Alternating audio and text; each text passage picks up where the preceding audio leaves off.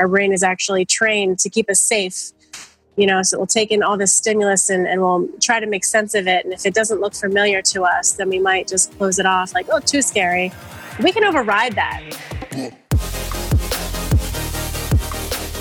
This is your Badass Journey podcast. I am Kareen Walsh, serial entrepreneur, executive leadership coach, and author of the Be a Badass 6 Tools to Uplevel Your Life. Each week, I will bring you a guest or a thought that will help you integrate who you really are with what you do. I call that living a badass life. Are you with me? Let's go.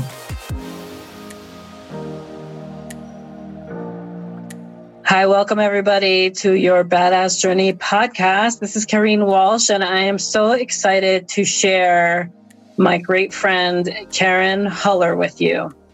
Karen is an author of Laser Sharp, Career Focused, Pinpoint Your Purpose and Passion in 30 Days, which is an amazing link you guys have to check out. It's in the show notes, and is the founder of Epic Careering, a corporate consulting and career management firm specializing in executive branding and conscious culture, as well as the founder of Jomo Rising, LLC, a workflow gamification company that turns work into productive play.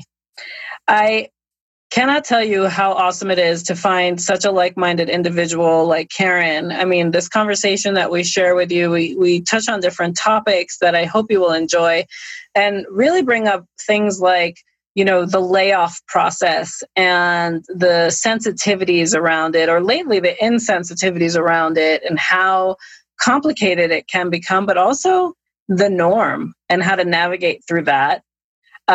She has 20 years of professional experience building, from recruitment to coaching to consulting herself.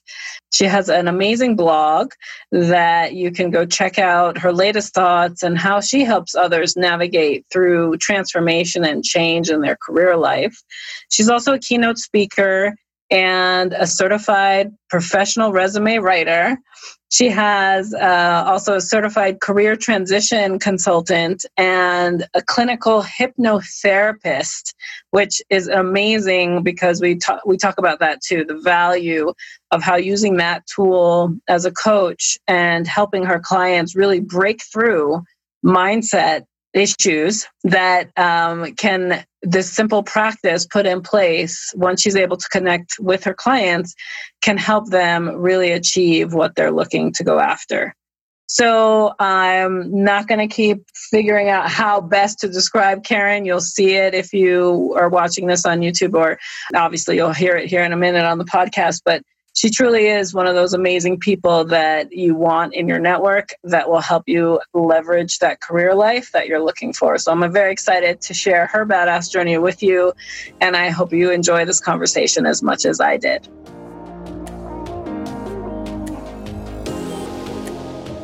Hi, everyone. Welcome to today's chat on your Badass Journey podcast. I have Karen Huller, one of my partners in crime, to be honest. She and I met in our mastermind group and have collaborated on a few things since. And of course, I had to have her on my podcast. And for those of you watching on the YouTube channel, I mean, she is like an epic badass. She manages her Epic Careering consulting and coaching practice. And honestly, I'm going to have her introduce herself and tell you a little bit about her journey. But welcome, Karen. Thank you so much for joining me today. Thanks for having me, Kareen. I always love collaborating with you, so I'm happy to be your guest. Yeah, and for those of you who don't know us, we tend to crack each other up a lot. So expect some good laughs as we chat it up today. But Karen, as we get started, I would love for you to just share with our listeners and our viewers, like, what is it that has gotten to where you are today, and also explain, your current focus on how you bring your best out into the world and basically help so many people along the way. So it'd be great for you to just share what it is that you do and how you got here. How far back should I go? Let's just say that if you knew me in second grade, you wouldn't probably recognize me emotionally. And my parents went through a divorce. It was painful. It hurt. I was very shy. didn't really have a lot of expectations for the future, but I always had a lot of hopes and dreams. I always really looked forward to the future and what it could bring, kind of as an escapism to what I was going through. I was like, things can't always be this bad, right? Mm-hmm. So I really hung on to the future hope of who I would become. And I continually tested myself. I tested myself emotionally. I tested myself physically. I just wanted to see what I was made of all the time.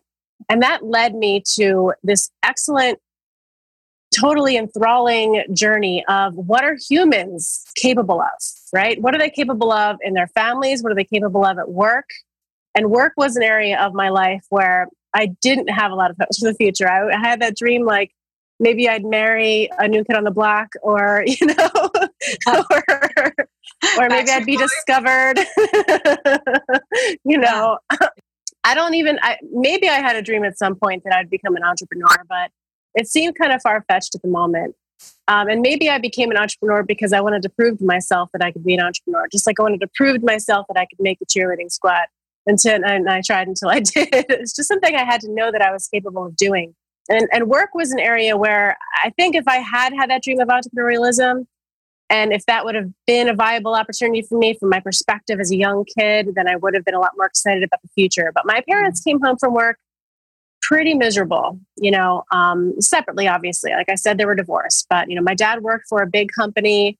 And when I was in 9th grade, that company forced him into early retirement. He had the house. He kept the house that I grew up in. And that was important for him to give to me. But that couldn't last through my high school days if he was forced into early retirement. And then my mom, she had to find a way to support herself as a single mom. And she wound up working for a company, first part-time and then full-time. That company was a very small family-owned business that grew to many, many locations through her tenure. But it seemed like she didn't reap the benefits of her loyalty to them, for her hard work for them. She came home with a lot of stories about drama and unfairness. And that's what I got about corporate jobs. That was my example. And so I didn't really think that I'd become anything corporate. I went to school. First, my first aspirations were to be a psychologist because I was, you know, a friend that people were always like, I can talk to you, you understand. And maybe that was because I went through some tough times and I was able to relate to them. And then that changed to broadcasting and journalism. I wanted to kind of bring the world news that was going to be useful and informative. And then I studied media in school and learned all about Chomsky. And then journalism tended to be something that I saw more as a way of controlling information instead of sharing information. And that turned me off to broadcasting. So I was like, I'm just going to do something fun. I'm just going to do something fun. I'm going to do the fun side of radio or broadcasting or television. And my dreams kind of flipped. I was like, I'm going to be the female Howard Stern. I'm going to be like the shock jock getting on the airwaves, you know. That's not really me either, you know. I mean, I like to have fun, and radio was a really fun career, but it wound up being difficult to pay bills. And it wound up being a job where you had to put in some really tough hours. I had to temp at the same time. And thankfully I did. Thankfully I had to temp.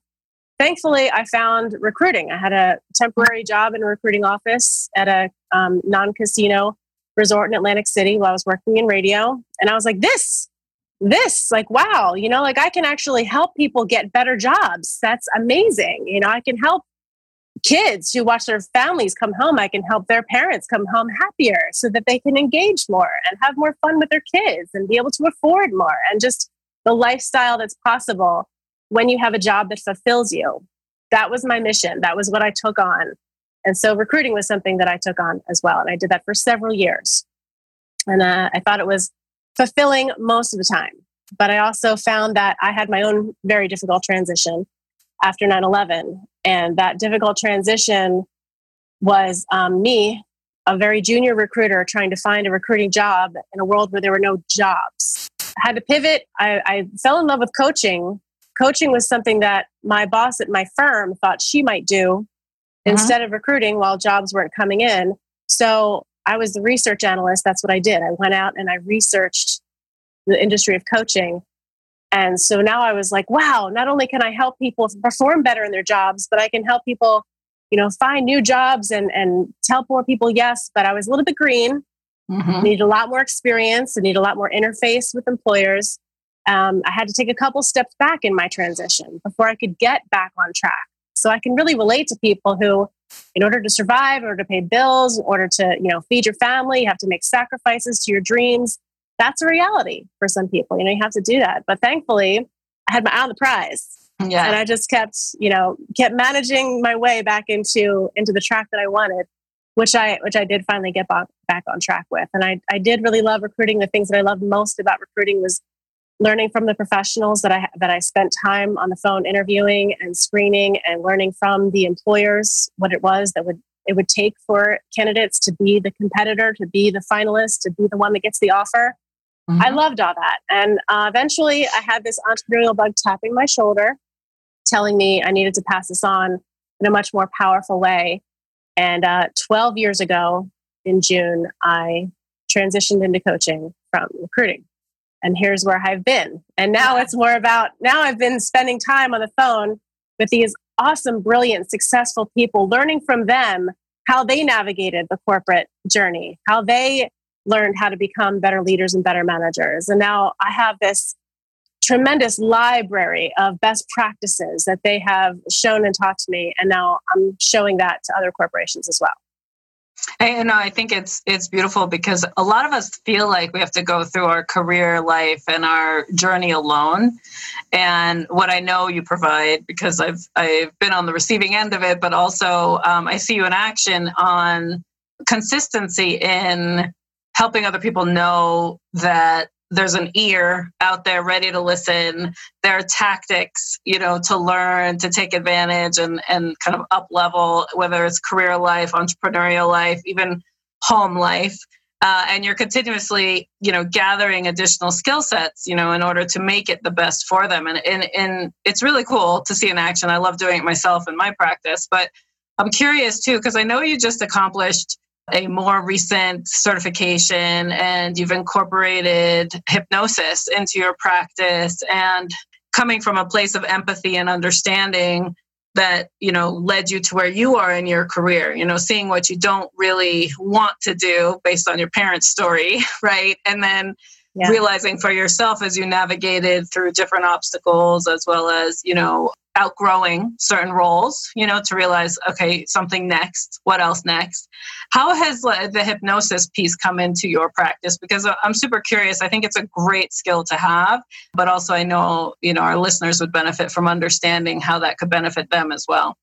There's a lot that I have to explain sometimes about hypnosis, because there are preconceived notions. I was even I wrote a blog today remembering Office Space, that movie. And I had forgotten actually that the way that the main character got to be in a place of not caring anymore was hypnosis, and that's because his practitioner died during therapy.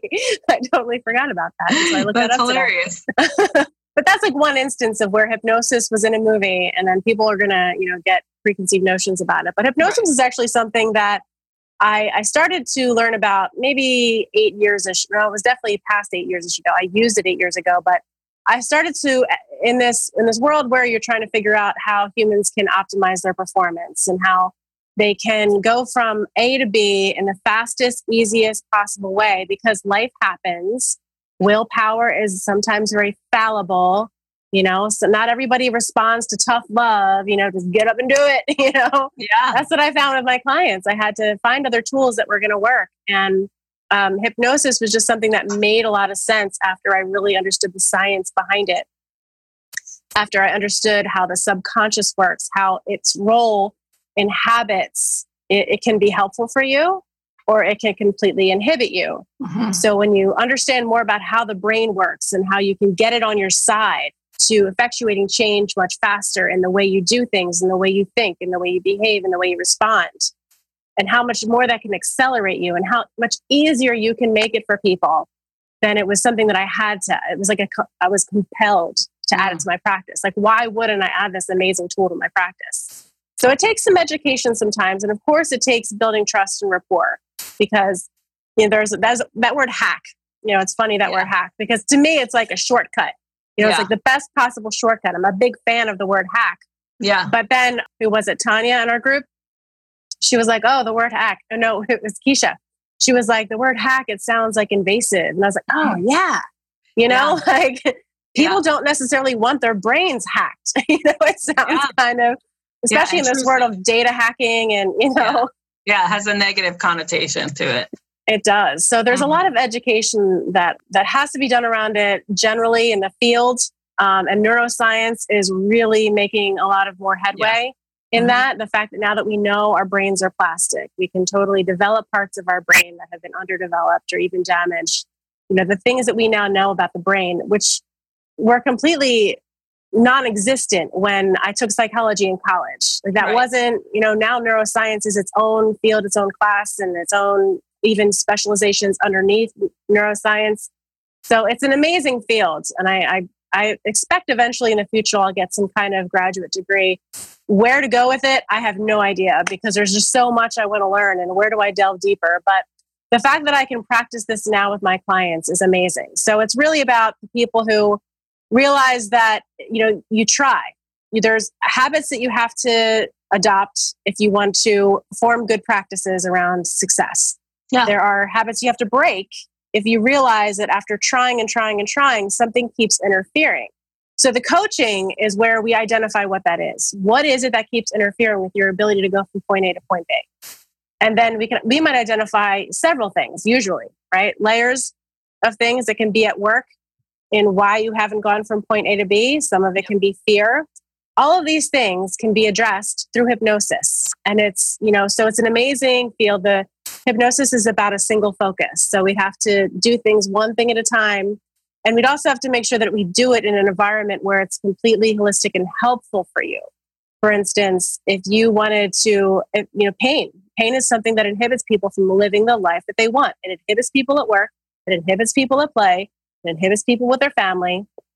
That's something that can be managed through hypnosis. But if a bodybuilder wants to have hypnosis for pain management, and then he can't feel the work that he's doing or she's doing, then that can cause tissue damage. So everything has to be evaluated in a big picture type of way and in fine detail, and make sure that it's addressed. So that's something there are single sessions that I can provide for hypnosis, but the hypnosis that I can provide is most powerful and transformative when I can have that coaching relationship with them and really make sure that we are comprehensively treating the person.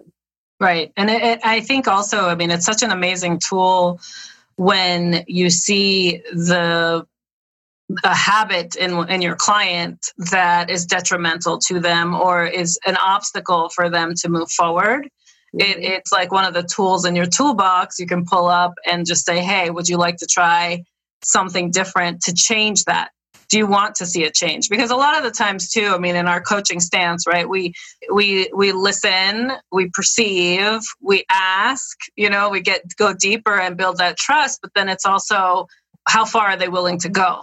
And realizing what is that stretch zone? And I love the practice of hypnosis in that shift, that quick shift, that practical change, because it's something that if you really want to see that happen faster, you can pinpoint that arena that is paining you and figure out what the right practice is. And so I think that's cool that you've incorporated that into your work, because I'm sure it's helping your clients propel further when they're ready. I love that you talked about the readiness first before diving in.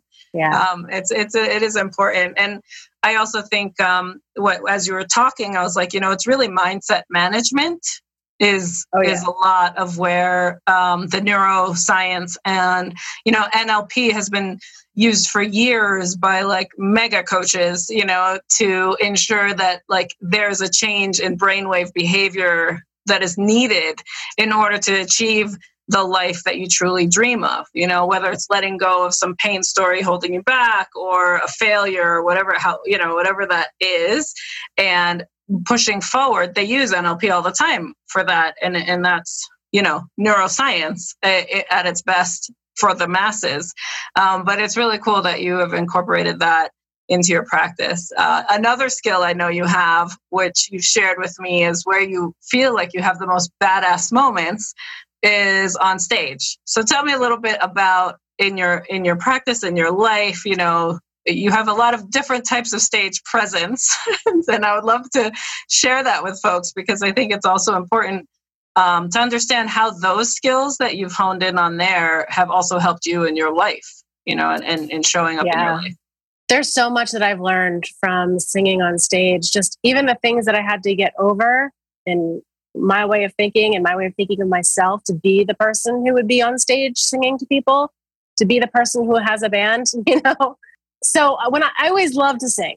I love to sing. My mom was a singer. It's definitely something that runs in my family. My kids can sing. I love music. And again, it was something that I would escape to very frequently in my youth. But it wasn't necessarily something I was encouraged to pursue from a career perspective. It didn't seem like a stable career opportunity, which is valid. Not many people make it as a singer, but nowadays I would tell you that's what you want to do. There's a way, and now I'm friends with musicians who get paid very well. That's how they afford their lifestyle, by performing music. Those very inspiring stories were something that I would kind of cling to. And then there was a time when I was like, all right, I'm not going to make it as a singer, or maybe I don't want to make it as a singer, but I definitely love to sing. And it's a part of me that I can't hide or inhibit anymore. It's something that I need to get out. It was like one of those hurdles I had to get over. I had to test myself. I had to be like, can I be the person who sings on stage? And then furthermore, if I'm the person who sings on stage, how connected can I be with my audience? What kind of reaction? How far can I bring them into the music with me? And those were the moments. And I was like, wow, like this crowd they're like eyes closed, swaying, singing back at you. I mean, it's an amazing experience. I wish everybody could experience that because, speaking is great.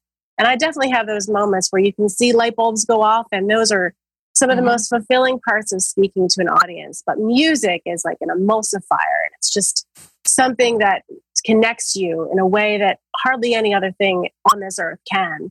Connecting with an audience is certainly something that I learned from performance. And that came from gradually getting out of my shell and surrendering, just surrendering to the moment, letting the music overtake me. And I feel like some of the best speakers that I've seen, they just intuitively allow the wisdom to come through them like a channel. There's a channel for whatever it is that that the audience needs in the moment. Sure, you as a speaker, you want to prepare, you want to have a good idea of what you're going to say. But these speakers are the ones that tell that person exactly what they needed to hear at the exact right moment because they're just allowing. So that enablement of just allowing a message to come through you like a channel was another thing. And that, again, enhances a connection that you might have with an audience, and the surrendering and just, having fun. Like I learned that if I was up there and I was nervous, the best way to get over the nerves was just to like bounce around, dance, be a little silly, get out, shake it out, get it all out. And now I teach students how to pitch to investors. So that's obviously something I pass on to them as well. And of course I teach corporate professionals how to interview. And there's a lot of things about performance that come into play there. But now it's like, how do I take this powerful tool and incorporate it into coaching, into the message? How do I use it to, again, emulsify and reinforce the things that are most important that people walk away with? Yeah, I think it's beautiful. It's also a connection to self, right? Like when you're able to express yourself in a surrendered state, there's this amazing, I call it the divine connection that you have with yourself. It is divine because you have it with yourself first. And truly, that's the only thing you control in this world, in my opinion. Yeah.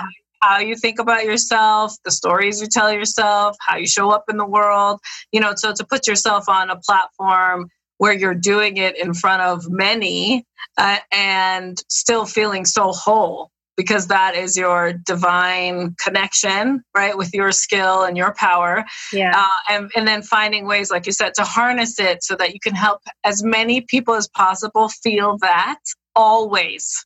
Right? Like that's truly the baseline of both our practices. It's like, how can I help you get to the truth of you so that we can see all of it and have you accept who that is and, and emanate allow that divine energy to like flow through you, no matter what circumstance, right? Like, and it's a beautiful thing. And I love that that's your mission and, to do it on a larger scale and continue that practice because it's so needed.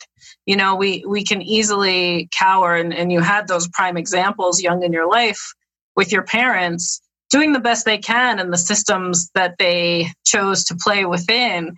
But you saw a disconnect, right? You saw something that you wanted better for yourself, and then that was your fuel. It was. To keep finding it. And it's also what you do with your kids, and trying to emulate that for them so that they can grow up into their divine power as well and express that, which is just it's just beautiful. And it's so needed, it's so needed. Let us know a little bit now about the type of clients you work with and who you're looking to attract in to your practice or connect with or partner with, just so folks get an understanding of taking all your greatness, and how they can potentially connect with or learn from all that you have to offer. In terms of the corporate side, what I want to pass on to corporations, there's a lot of little mini practices that I can help them, because we all have the complaint of limited time. And if a corporation is looking at milestones and goals they have to make, and then they're looking at their talent, it can be a stretch to be like, can we fit anything else in? So there's a lot of little mini things that we can do. So basically, I want to talk to companies who have those time constraints. Perhaps there's a merger coming up or a post-acquisition, or there's changes going about, or they're growing at a very high rate, and everybody's a little bit stretched. They can incorporate little mini practices like less than 3 minutes, multiple things that they can do at work and at home that don't cost the company any money, but only create more time so that they can get more done in the time that they have. So companies who really want their company to be human-powered forces of positive change. Like, they're up to something big. They know that they have these resources to do it, and how can we maximize these resources to accelerate this path, because the world needs what we have to offer. Yeah. Those are the companies that I'm most excited to help expand in this way. On the individual side, of course, there's the leaders themselves. So there's definitely so many things that I've, again, learned from my clients in terms of leadership, learned from my own experience leading teams of people that have worked for me around the communication that's necessary, and just the emotional place you come from when you communicate. So emotional intelligence training. It is emotional intelligence training. It's also mindfulness training. But furthermore, I would call it compassionate training, because the difference is that in mindfulness, you're aware, you're increasing your awareness. Emotional intelligence, you're becoming aware of the other person. And then in compassion, you're taking all that information and you're acting upon it. Yeah. So really, it's compassion training. It's how do you take really hard and difficult situations and turn them into positive experiences for both people, so that there's optimal outcomes for everybody involved. So there's that one-on-one coaching, and then coaching other managers and leaders to do that for their staff. And then there's the coaching that I will continue to do, because it enables me to, again, stay in tune with the people who are looking to level up their career, as you would call it. So people who are expanding their level of fulfillment, they don't know what that level of fulfillment looks like. They want an idea of what the job landscape looks like. Where can I take this experience? Where can I expand my contribution? How can I make a larger impact? What environments should I go toward that will enable me to make that impact? How do I identify this employer? How do I pursue this employer in the least amount of time, with the least amount of effort, for the optimal outcome, which would be an offer of employment for that company to make an expanded impact? I mean, I think it's great because it spans on the macro level all the way down to the individual level. And what comes to mind as you were sharing, the connections you hope to make and the clients you hope to have impact with, I think about where we are these days economically, and, the preparation for, or I should say, there's a consistent habit right now in the workspace of like massive layoffs on an annual basis for large companies. And it's really, in my opinion, decreases the value of that human factor in the workplace. It also decreases morale. It affects, the ability to find the strengths across the team in order to potentially break through the downturn market, or figure out how to leverage who you have on staff before you even think about the layoff practices. I personally think like what I see and witness, and I've helped a lot of my clients have had to transition through that phase of life where they gave it their all and now they've been let go. So what do they do next? How do they even navigate that rejection, for all their hard work? And so I do think there's also a place to play in that arena, in helping leaders and existing companies put a pause on before we cut the numbers because of a financial obligation. Right. How can we maximize who we have in staff or in play today and increase performance? Yeah. And so I'm curious what your thoughts are in that arena, and if that also is an area that you've played in or interested in playing in, because I think there's going to turn it to be a high demand soon for that kind of help. Absolutely. So being somebody who survived a workforce reduction and then also was impacted by a workforce reduction, it's kind of no wonder why I eventually became an entrepreneur. You can't trust anything anymore.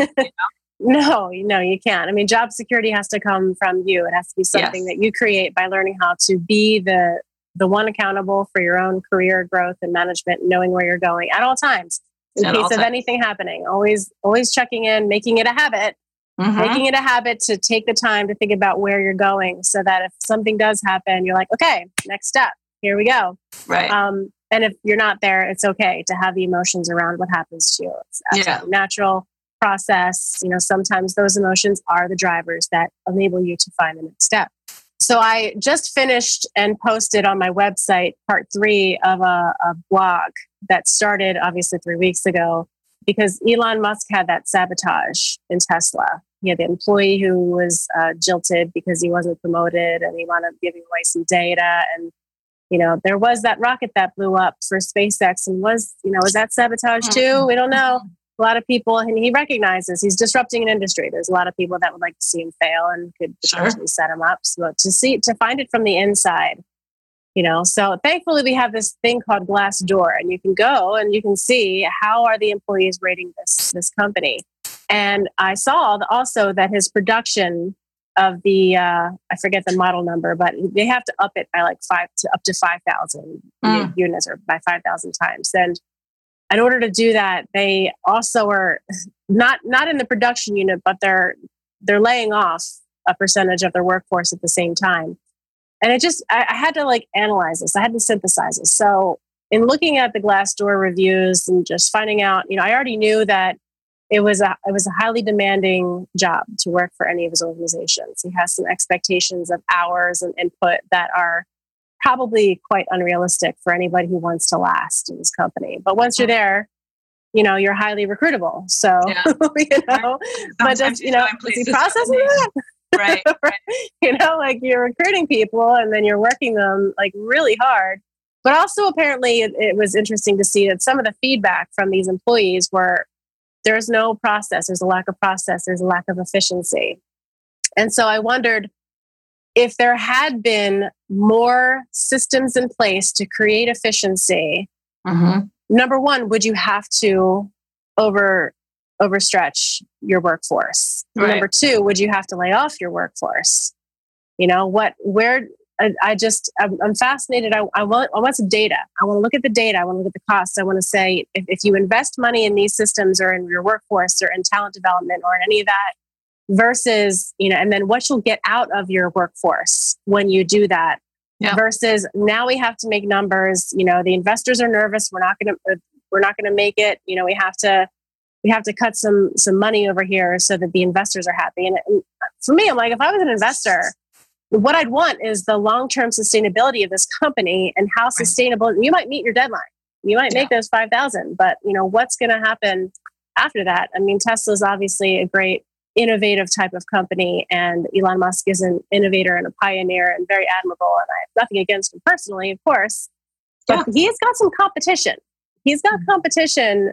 So he's not like he doesn't have a corner on the market yet that he can really afford to make these decisions. So that's a specific case study that I'm watching very carefully. I don't think that Elon Musk is going to go anywhere per se, but I believe in what he's doing.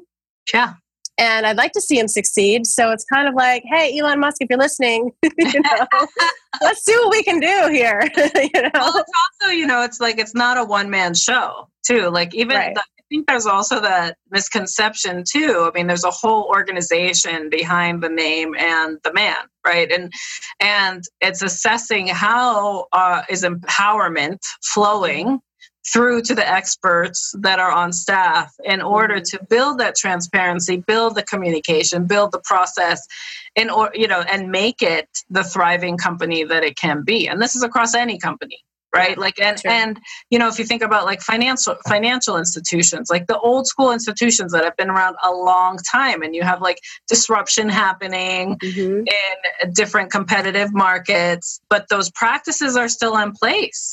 And it's not evolving fast enough with how we are. And they do these broad strokes of action that disrupts the actual system, the value system of the company. When I coach my clients that are going through transition of a layoff that shocked them, or they know layoffs are coming and they want to prepare, they're taking that advantage of like, am I okay? Am I going to sync with it, or am I going to like jump ship and go somewhere else? Right? Like there's so many different scenarios. You have to think about how the system is serving you. And that also, is it aligned with your value system of how you want to operate? Because in this market now where like entrepreneurship is rising from in a certain market, I would say, like that online entrepreneur, that's happening, right? Yeah. And then you have startups, although I did just see an article about startups decreasing. Like there's not as many startups happening lately as there have been. So there's just this interesting dynamic occurring. And to me, it's all about the system that people choose to be a part of, or what they're creating to include people in. And I think there's just a lot of exclusion when the layering becomes super thick from the chief suite, the C-suite level down to the everyday delivery teams, right? That there needs to be better practices put in place there for communication, for understanding limitations, but also the stretch of each individual, right? Yeah. And when I think about your platform and all that you offer and how communication is that baseline, I feel it's like so needed for companies to almost wake up and bring in these services before you do anything drastic, to just make sure that, yes, that's the right decision. Like you tried everything. Right. Be able to say you tried everything. Yeah. Yeah. Like you tried, because I've worked at companies where I've had to be the one laying people off, and it was horrible. Like horrible to be put in the place that it's your job to do it. Even though they were stellar, doing everything we asked of them, but now the economic status of the company shifted. And I personally then had to go through my own detox after that to like shift the energy of who I had to become to do those hard actions. And I don't think we create enough space for people to dialogue on that either. No. Like those who have had to be the ones to execute on a plan that they had zero alignment with, but it was to save their job. Then how are they showing up now and performing in their daily tasks after they've been forced to do that? Yeah, there's a lot of emotional content to all of these changes on both sides that isn't dialogued about enough. Right. And if it were, I guess I'm hoping, because I'm seeing it more, but maybe I'm just attracting it more too. That there's an evolution happening. That I think we can all acknowledge now that even at work we're human beings. Even at work we have feelings. Even at work we are impacted by decisions. We are not robots. We will have opinions about things. We will have emotions about things. And while there's obviously appropriate and inappropriate ways to express those emotions at work, sometimes it's like, well, where is the appropriate way to express this? How do I go about that? So a lot of people just don't. They don't express it. They might go to the bar after work and talk to somebody about it. Is that the helpful way you want them to express it? Do you want them to come home and be angry and be upset? Like that's the vision of my past that I see. I see, parents coming home disgruntled, upset, not necessarily being great moods. We'd like to think that these parents are going home and be like, oh, thank God I have this family. But if they're like, shoot, I'm not feeling so great about my job, but I love my family. So I guess I got to keep this job. And, there has to be a healthy way to express these emotions and get them out without any kind of fear of retribution for it as well. Right. Yeah. And the navigation of your truth in each circumstance, right? Because I think that's where the masking has had to come in, in order to so-called achieve in an arena that they have their way to play the game. And if you jump in and play the game that way, you should be rewarded, right? That is what's being challenged now, I think. And, and for those of you who are listening or watching and you're not sure how to even start that dialogue, like reach out to us, because that's literally what Karen and I are all about. We want to create that safe space to allow you to feel what you need to feel in order to then navigate what that next step could be.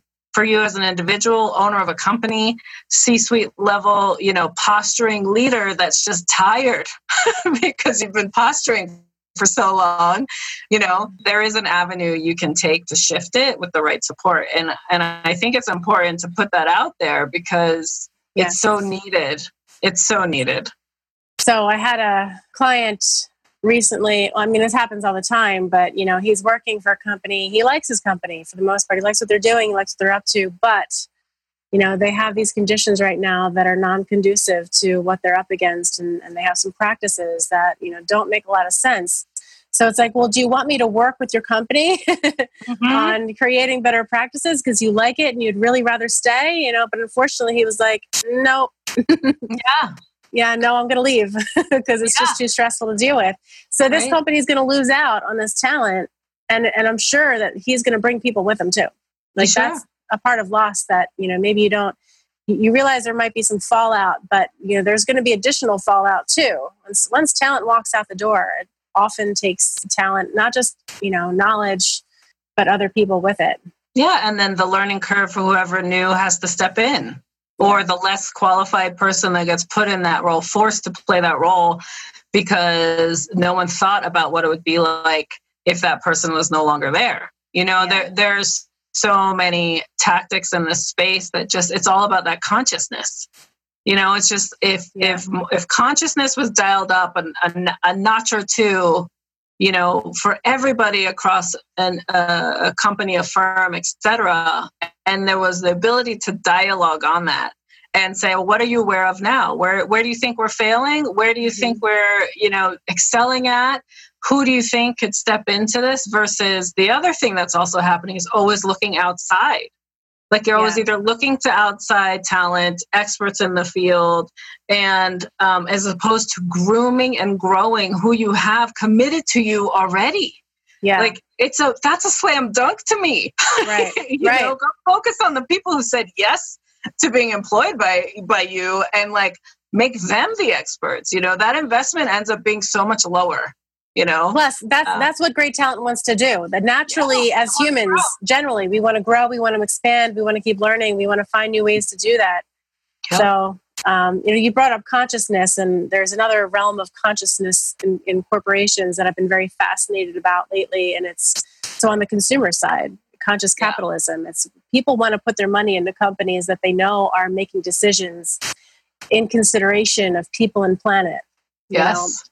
Including their own people. So Glassdoor is a great tool again, for helping understand how is this company treating its people, because how it treats its people are a reflection of how it treats its customers. Yeah, it's great that the transparency is showing up to help people understand the systems that they would be, or the value system, as I call it, a part of if they said yes. To being employed there, if they were offered that, or even just to go after it, it's important because, back to the neuroscience topic, that we spoke about earlier, it's like we get conformed to believe something because it's happening to us on a consistent basis, right? So we could literally be, that drone that shows up in the workplace and do the same thing over, the hamster in the wheel, as we call it, whatever you want to say, just in the machine for that carrot in front of us, which is generally the paycheck, right? And to disrupt that in your mind first to say, hey, what else? Is there something else? I know I have this divine connection that's not being served yet. What does that look like? Yeah. And giving yourself the space to manifest it. Even Right. and a lot of times people think they do have to work out, like look outside of the environment they're in. But I guarantee they haven't exercised all options available because they're not necessarily sure how to. But there could be, a way to muscle yourself through in the environment you're in to gain another piece of you, another attribute, skill, whatever, before even looking to jump ship, and I have a lot of great stories about that. People who came to me looking to jump ship, but because of their branding, suddenly their LinkedIn profile is more informative and raises visibility for them in the organization. And now suddenly they're able to fit themselves into a role that they didn't even think was available to them. I have several stories like that. Yeah. And I also have people who, again, like you were saying, cogs in the machine, hamsters in the wheel, so the process of branding somebody says, all right, what makes you unique and special? And if all you feel like you've been doing, and this is what a lot of resumes look like, right? Came in, this is what I did. This is what I was responsible for. I was told. Yeah.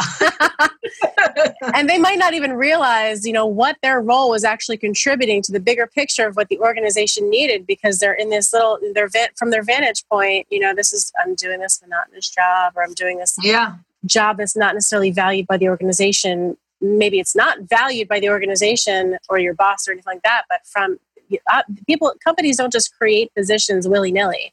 Right. Like, oh, we need a, support analyst because we need one. They do it because the organization needs that. So seeing yourself and what you do as more of a contribution and seeing the bigger picture also enables you to see your navigation path a little bit greater. Like, wow, I've been enjoying being able to contribute to this, or this is another place in the organization where maybe I'd feel like I would make a better contribution, or I'd be more fulfilled by my contribution.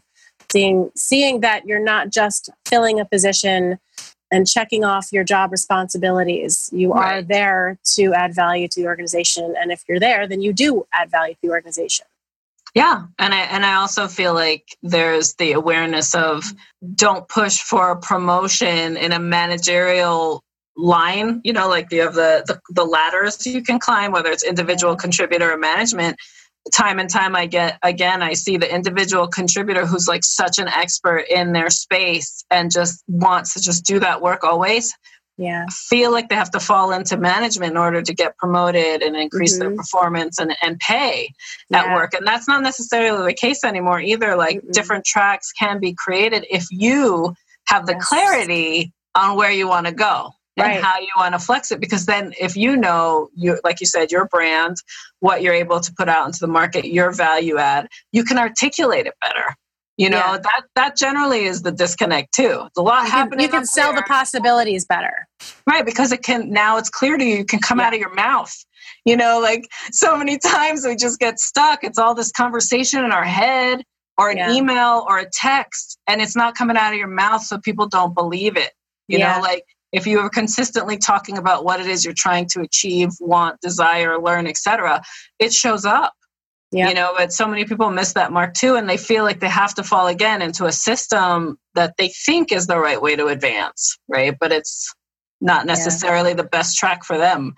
And I, that's the power in working with a coach, but also exposing yourself to different ways to communicate. And that's what I love about, your personal story and the fact that you're constantly trying to figure out what muscles to flex so that you can make it better for others who come to you, And so I just want to acknowledge you for that, because that's just awesome. And it's such a gift that you're able to discover all that you have to offer and put it out there. So thank you for sharing a piece of you with us today. And before we close out our conversation, I'm sure it's one of many, because that's how we roll. I'm curious how you define what a badass is. Badass to me means, because courage is not the absence of fear. It's acting in spite of fear. It's a human emotion. We'll have fear. And knowing things about our brain is actually trained to keep us safe. So we'll take in all this stimulus and we'll try to make sense of it. And if it doesn't look familiar to us, then we might just close it off like, oh, too scary. We can override that. You know, we have the power to override that, to really think logically. There's, you know, the different parts of our brain is bottom up and top down. If you focus more on the top down operation of your brain, you can override that, say, yeah, that's not really life threatening. You know, if people don't like me, my life is not in danger, you know, and if these people don't like me, so what? I'm really only focused on these people who get it and want to move forward with me. So being able to just kind of get over the fear, whatever that fear is. I use the example of fear of people not liking you, but it could be any fear. Just saying, you know what I have to offer is that important. It's that valuable. What I have to give to the world is going to be that helpful. And I owe it to these people over here to not let these people stop me. So that's being a badass to me. That's awesome. I appreciate that definition. I love hearing how people translate it because it varies per experience, but yeah, it's taking that action past fear and seeing what happens, right? Like it's putting yourself out there. And I love that. As people want to, obviously, I know from this conversation has sparked a lot of different thoughts as people have been listening and watching. How should people connect with you? Where would you like them to find you, connect, message? What's your preference? Recently, I've been adding some free mini sessions on 2 of my Facebook pages. So that's where I'd really like people to go to get some value, to sample what it would be like to work with me. So Facebook.com/unveilyourbrilliance is the Epic Careering site where I talk about career and corporate related content. And then Facebook.com/Huller Hypnotherapy is where I do free live mini hypnotherapy sessions weekly. Nice. And then for those of you watching and listening to, Karen and I have a joint group called Badass Careering. And I'll put all of this in our show notes. So connect with us there too. Reach out. You know, any transition you're going through, Karen is an amazing support. And again, thank you so much for joining today. This has been an awesome conversation. Again, one of many. But thanks for joining me today, Karen. Thank you so much for having me, Kareen. I love you. I love you too. Talk to you later. Bye. Thank you for joining me today. Before you move on to the next episode, please post a review or share this episode with someone you think would appreciate it. Your feedback and support mean everything to me. For more information, check out yourbadassjourney.com or KareenWalsh.com. I truly believe everyone is capable of living a badass life. Thank you for listening.